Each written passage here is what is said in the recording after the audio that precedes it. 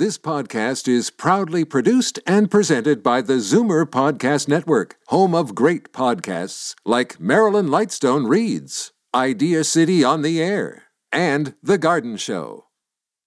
You're listening to an exclusive podcast of Fight Back on Zoomer Radio, heard weekdays from noon to 1. You're listening to an exclusive podcast of Fight Back on Zoomer Radio, heard weekdays from noon to 1. Now, Fight Back with Libby Znaimer on Zoomer Radio. Good afternoon and welcome. I'd like to welcome a special guest to the studio. Ontario's new Minister of Economic Development, Job Creation and Trade, Jim Wilson, is here with us, and he's already been to Washington to advocate for the thousands of Ontario jobs that are dependent on NAFTA. Thanks so much for being with us. Oh, it's a pleasure, Libby.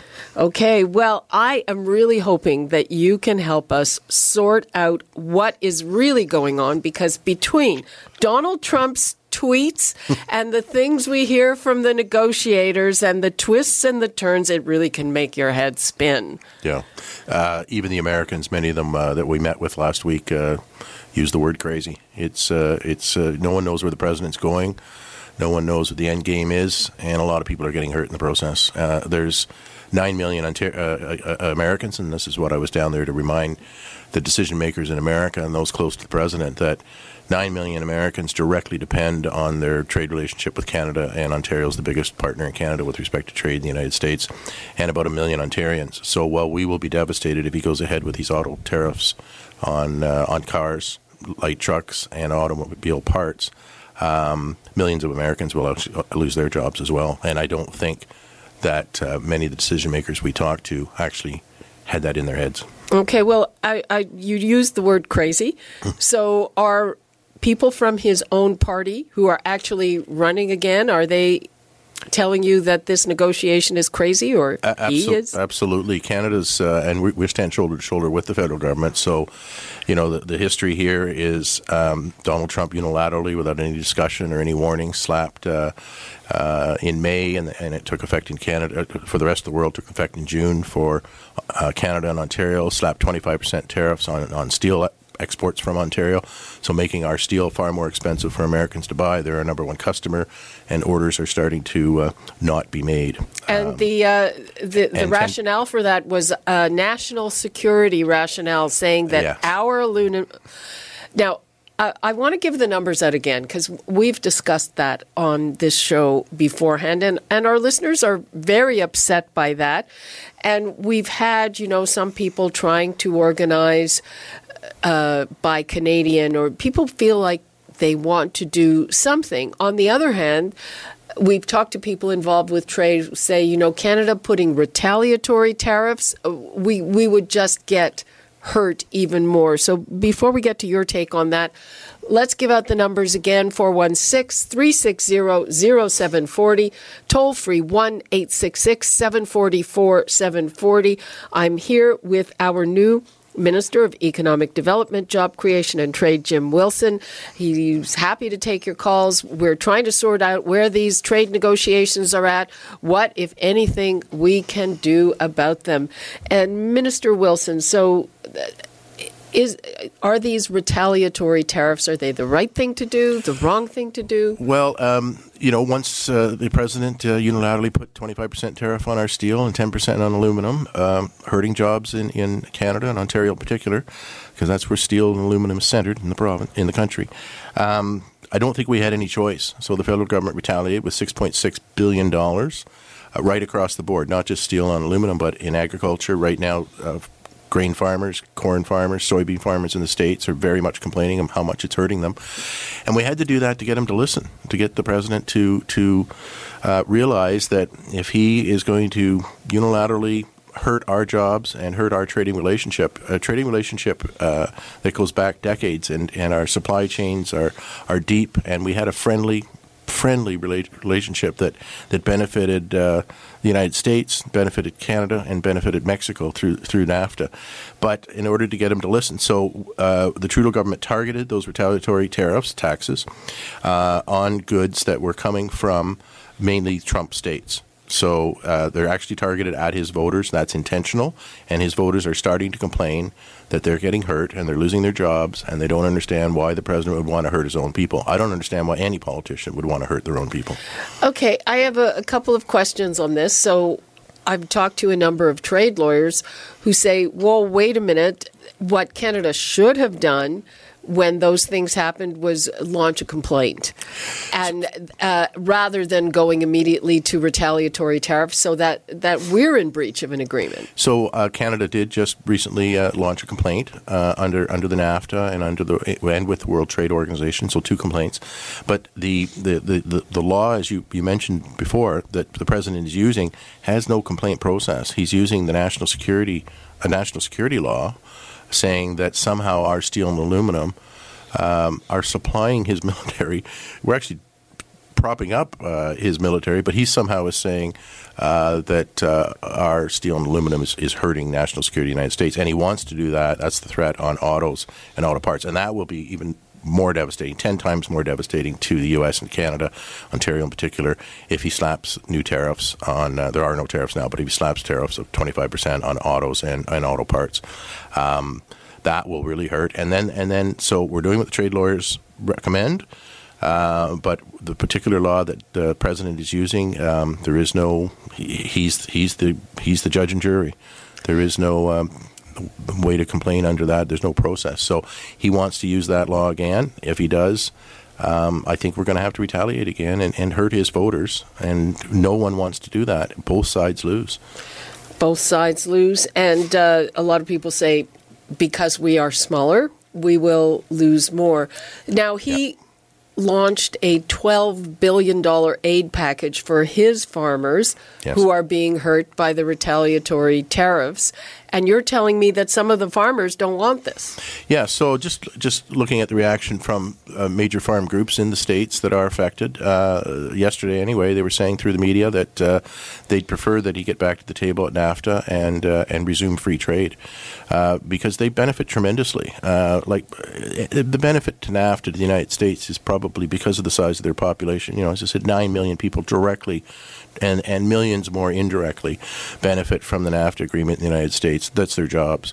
They have their jobs because of trade. And about 1 million directly in Canada, and most of those are in Ontario. It's been a great deal. It's right back to the auto pack in the 1960s. Our supply chains, a car in Canada, made in Canada, will go across the border up to 7 times. Car parts to make up that car. He's also, if he puts tariffs on our cars going into the States, we sell about a couple million cars a year are shipped into the States. Most of our production, 86% of our production, I have Honda and Alliston in my riding. Most of their production goes to the States. If he slaps a 25% tariff on cars made here, about 50% of the parts in those cars are already American parts. So he's actually taxing his own people, and that's how you get the ripple effect. It's very complicated, but the ripple effect in the States. So we'll buy less parts because we'll make less cars here. Some say we'll make half as much as we're making now. We made 2.1 million last year. Some say we may make up to 900,000 less as these tariffs come in. And how many jobs would that be? That could be a good 100,000 jobs immediately. Oh, my God. Yeah. And the Joe Volpe of the Auto Parts Association here in Canada says that we'd actually be out of business in 30 days because Americans would stop ordering cars. Because the price of a car in the United States will go up about $2,000 US. A price of a car overnight in Canada with 25% tariffs coming the other way, there'll be a $35,000 car will go up between $6,000 and $8,000 overnight. So people will put off buying a new car, or car sales will definitely be affected almost immediately. And the way the supply chain is, and everything's just in time, take about 30 days for things to start to really hurt both sides of the border. And that was our message to the decision makers, particularly members of the Commerce Committee, which was the hearing I appeared before in Washington, was, look, you're hurting millions more of your own people than us. Can he do this on his own, or does he need...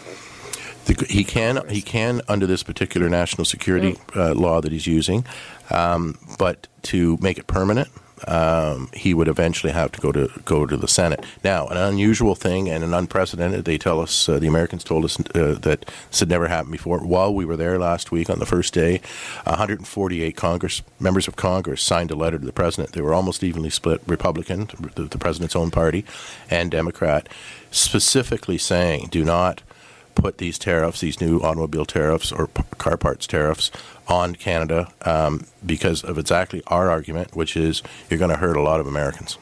Before I get to the phones, one question. One of the things about most of the Republicans who've been very vocally critical of him, they're not running again. Yeah, some of them, yeah. It's a good point. So what is the support from people who are actually running again? And we've heard him say that he's not going to do anything definitive till after the election.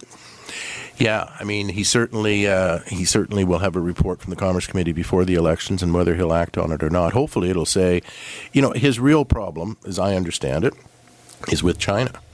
His other irritant is with Mexico. He doesn't have a problem with Canada. So why is he picking on us? Except in agriculture, and it's certainly not in cars. So why is he picking on cars? Well, he's using that, obviously, as leverage to get what he wants in agriculture and some of the other sectors in Canada. But 19 American states, Canada and Ontario is their number one destination for their exports. So we're their number one customer for all the merchandise they make in 19 states. We're their second largest customer, Canada, for 9 other states. So we're trying to get to those 28 governors, and between Premier Ford and myself, we're making the calls, and we're going to be having the meetings to try and influence them to say, look, we're your number one customer. Why would you want to hurt not only your own people, but why would you want to hurt your number one customer? Where are you going to sell to if you slap 25% on everything and none of us could afford to buy anything? Okay, let's get to the phones. We've got Martin in Rockwood, Ontario. Hello, Martin. Hi. Hi. Yeah, I have, 2 questions. The first is, when free trade first came about, the Liberals were vehemently opposed to it because of job loss. They've certainly changed their tune since then. Now, as far as the auto pact goes and the free trade, Canada really didn't breach it, but they made it extremely difficult. You try importing a car back in 2009 where you could buy a Corvette for $40,000 less than you could in Canada after the exchange rate. And then our government came along, contacted the manufacturers and said, don't warranty them, or we'll tie these people up at the border. I've imported car parts and that from the U.S. My son bought a car in the U.S., and they gave us absolute grief at the border. I actually had the customs agent take parts of the factory car, set them in the back of my truck, and then charge me for declaring those goods, which were actually part of the car that we were importing. Okay, so what's your question then? Well, the question is Trump is saying we aren't honoring the free trade agreement. He's right, we're not. It was a bad deal for the U.S., because Canada was punishing its own citizens, and as you said earlier, what government would do that? The Canadian government did that. And just let Martin. Why don't you let Minister Wilson respond?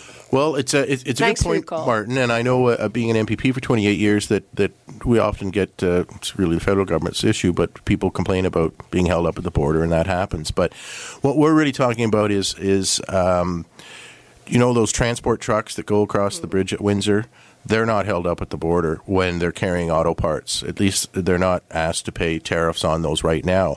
What Trump is threatening of doing, of course, is putting a rather large tax on those auto parts and on the cars. So the cars that go by rail out of Windsor or out of the Honda plant in Alliston, they don't actually stop at the border, and they don't pay a tax. So that's what we're talking about. Individual consumers buying parts, it's all kinds of border controls and taxes on that. But in terms of what's covered by NAFTA, that's basically company to company. And so far they've been tax-free. The worry is if he puts these taxes on for, as we say, no good reason, people won't be able to afford a car, we'll stop making cars, or we'll stop making the number of cars we're making now, and that's jobs. Okay, let's hear from Anne in Toronto. Hello, Anne. Yes, good afternoon. I think we should take a step back to the time before these tariff arguments started. What exactly is the stumbling block to the NAFTA agreement?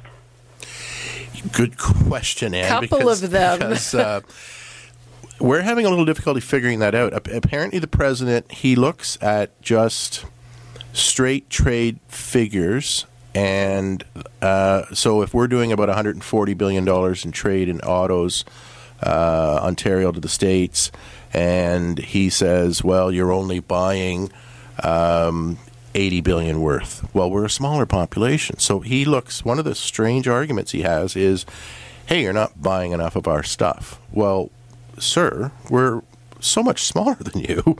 We can't buy all your stuff. But if you, and he doesn't seem to take into account, and services. Services are huge. I mean, to operate a lot of U.S. plants, they're relying on technicians and innovations from Canada. But also, he doesn't take into account the jobs on both sides. I don't think a number of the members of the Commerce Committee that we appeared before knew that 9 million Americans directly depended on NAFTA for their jobs and a great trading relationship with Canada. Okay, Anne, thanks. Wait a minute. You haven't answered the question. Like, what is the stumbling block to an agreement? He's saying we're not entirely sure. Well, there are a couple of them. Not find out. Well, it's kind of different. Tariff war without really knowing what the Liberals have been doing in terms of this NAFTA negotiation. Well, one of them, let me just bring something up because I was going to ask Minister Wilson the question anyway, is this idea of a sunset clause. The Americans want to put a 5-year time limit on the deal where it automatically expires unless there's a new agreement. And I think both Canada and Mexico say, hey, we're not going to get investment that way because there's too much uncertainty. Yeah, so I'm sorry. I was just trying to say what was the president's argument. Yes, what the States is asking for sunset clause. They're asking that we dismantle supply management in agriculture. They're asking for more North American content in cars and trucks, which means they're trying to shut out the imports from Japan and from Germany and from China, although we don't buy a lot of vehicles from China because they tend to make small vehicles that we don't buy. But I think, ma'am, that the president, at least we were told in the States, that the president's problem is more with China and Mexico. He's mad at them for a number of reasons. And that's why we don't understand why exactly he dragged in his best friends, Canada. Well, there is this issue of dairy and supply management. It's a real bee in his bonnet, and I don't think he understands it because when he announced his $12 billion of support, subsidies now for American farmers yesterday, as I said, a number of the farm groups said they didn't want the subsidies. They like trade with Canada, and in fact, they don't call it supply management down there, but the groups were saying basically, why don't we look at supply management? It seems to work so well for Ontario and Canada. Well, so things are turning on the president, not the way he wanted, I don't think. Trump keeps saying that if the Midwest wants to sell dairy products here, there's a more than 200% tariff on it. Yeah, so that is just the most misleading figure. Tariffs are free. There's no taxes on dairy and dairy products and cheese up to certain amounts. So I don't know exactly what it is from cheese from that state into Canada, but there'll be so many 100 kilograms that you can sell. You get above that if you cheat and try and dump more cheese in than what the quota is, then yeah, there's a tariff to get you to stop doing that, and it's 200 and some percent. It's quite high. We've never hit it. People abide by the rules. The cheese in that, it's all weighed. No one's ever tried, that I know of, to cheat. I'm told by our officials and Canadian officials that, yeah, that's on the books. That's a penalty if you try and cheat and dump more cheese than you're allowed into Canada, or Canada dump more correctly into the U.S. than we're allowed. But we've never, ever triggered that. And, of course, you're going to have a trigger like that so that people won't cheat. It's like a fine. Okay, let's hear from Darko in Etobicoke. Hi, Darko. Yeah, I think the first mistake is when all this problem happened, it was basically Mexico was the target. And Canada sided with Mexico, which is the wrong thing to do. And I think that's where a lot of the problem comes about. So, it's what horse you're going to back. And if we want to back Mexico against the United States will basically come down on us. And I've seen that from the start. So is it the free trade? Is it NAFTA? What's the issue? But I that's what I see is right away, Trudeau was on the side of Mexico saying everything was A-okay. But Trump initially was very much on the Mexico issue, I guess, because a lot of manufacturers, they don't come to Canada, they go to Mexico, and that's the main issue. And everything else is Darko, but then last week he said, we're going to just do a deal with Mexico, and we'll show Canada. Trump does a lot of stuff out of spite and to threaten you, too, right? And that's what I see right now. Now, we'll see where this eventually heads. But I think, initially remember that, and I remember Trudeau going, with Mexico, but we should have been siding. And besides the fact that, to me, the notion of calling something a free trade agreement, it's not a free trade when you get stopped at the border for bringing $400 worth of stuff over. Let's call it what it is. It's a trade agreement. It's not a free trade agreement. Because I don't see it. If you want to order something across the strait, we have rules that prevent you from buying certain things here because people have licenses here. So it's not what we think it is.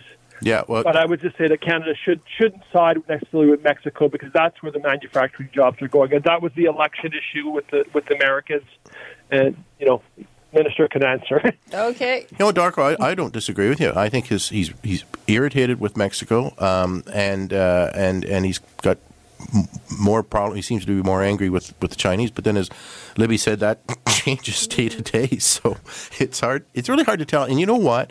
It's not that we're all mixed up and don't understand things. It's just the way it is. When you talk to lawmakers in the States on both sides of the aisle, they're as confused as we are. So, hopefully calmer heads will eventually prevail. He's sitting down, or not he's sitting down, but the U.S. trade representatives are sitting down with Mexico today and tomorrow. And we don't have to have the same rules. The NAFTA agreement that we're living under now that he wants to tear up actually has different rules for Mexico than the U.S. on a number of fronts. So you can have a one agreement with three countries and tweak it a little bit. And I think that's what they're going to do is tweak it a little bit for Mexico, probably on wages. He wants, he doesn't like Mexico having such cheap labor because that's a disadvantage to the U.S. But also because it's a dirty little secret of NAFTA is anywhere where there's a trade agreement like NAFTA in the world, there's always a country that's low-cost production. And that helps level off a higher cost and higher labor costs and higher labor standards elsewhere. And it's sad, but that's what happens. But Mexico likes it. I mean, believe it or not, I'm told $4 an hour jobs are some of the best paying jobs in Mexico. And there's millions of jobs dependent on free trade and the auto pack in Mexico. So that's why they want to keep it. It's a good thing for them. But, for you and I to be driving a $35,000 car that contains parts and labor from Mexico, that's why it's $35,000. It might be $45,000 if we didn't have Mexico. So it's a sad thing to say, but that's why you have these agreements. And yet Mexico feels it's a good deal for them and they want to keep it. Okay. We have to wrap things up. Before we go, what is your government doing to protect us against the worst should it happen? Yeah, so I mean, my trip to Washington was the first time a sub-national government, so a government that wasn't a national government, was allowed to appear before a committee like the Commerce Committee that was established, and so that was the Americans at least acknowledging that Ontario alone is a significant trade partner. As I said, for 28 states, we're either their number one customer or their number two customer for the merchandise they make. So that was a good recognition, and I'm glad Premier Ford pushed them to do that. He had to do a little cajoling to have us at the table. But we're working hand in hand, shoulder to shoulder with the federal government now, which is good, and the other provinces are on side. So we have a united front in Canada, and we will be there, and we will do everything we can to influence those that we can get to. Apparently the federal government can't get to all of the governors we need to get to, and there's between 28 and 34 of them in the Great Lakes regions and along the eastern United States, are great trading partners, and make sure they understand that that we have a strong relationship, friendly relationship in trade, and that a lot of jobs on both sides of the border really depend on it, and that they get to the president, and especially in the states that they call Trump states. And so they've asked, the federal government has asked Premier Ford to get to those governors that they can't get a phone call back from. And I think it's just because until this trade war, I call it, a lot of those governors wouldn't think of Canada every day, right? I mean, unless there's a problem, we wouldn't be top of mind. So in Ontario, we're trying to make sure we're top of mind and that our auto workers and our workers right across every sector are protected. Okay. Minister Wilson, thanks so much for being with us. Good luck, and I hope that you will come back to update us because this is something crucial for our economy. Complicated. Okay. Thanks very much. You're listening to an exclusive podcast of Fight Back on Zoomer Radio. Heard weekdays from noon to 1. You're listening to an exclusive podcast of Fight Back on Zoomer Radio. Heard weekdays from noon to 1. You're listening to an exclusive podcast of Fight Back on Zoomer Radio. Heard weekdays from noon to 1. You're listening to an exclusive podcast of Fight Back on Zoomer Radio. Heard weekdays from noon to 1. This podcast is proudly produced and presented by the Zoomer Podcast Network, home of great podcasts like Marilyn Lightstone Reads, Idea City on the Air, and The Garden Show.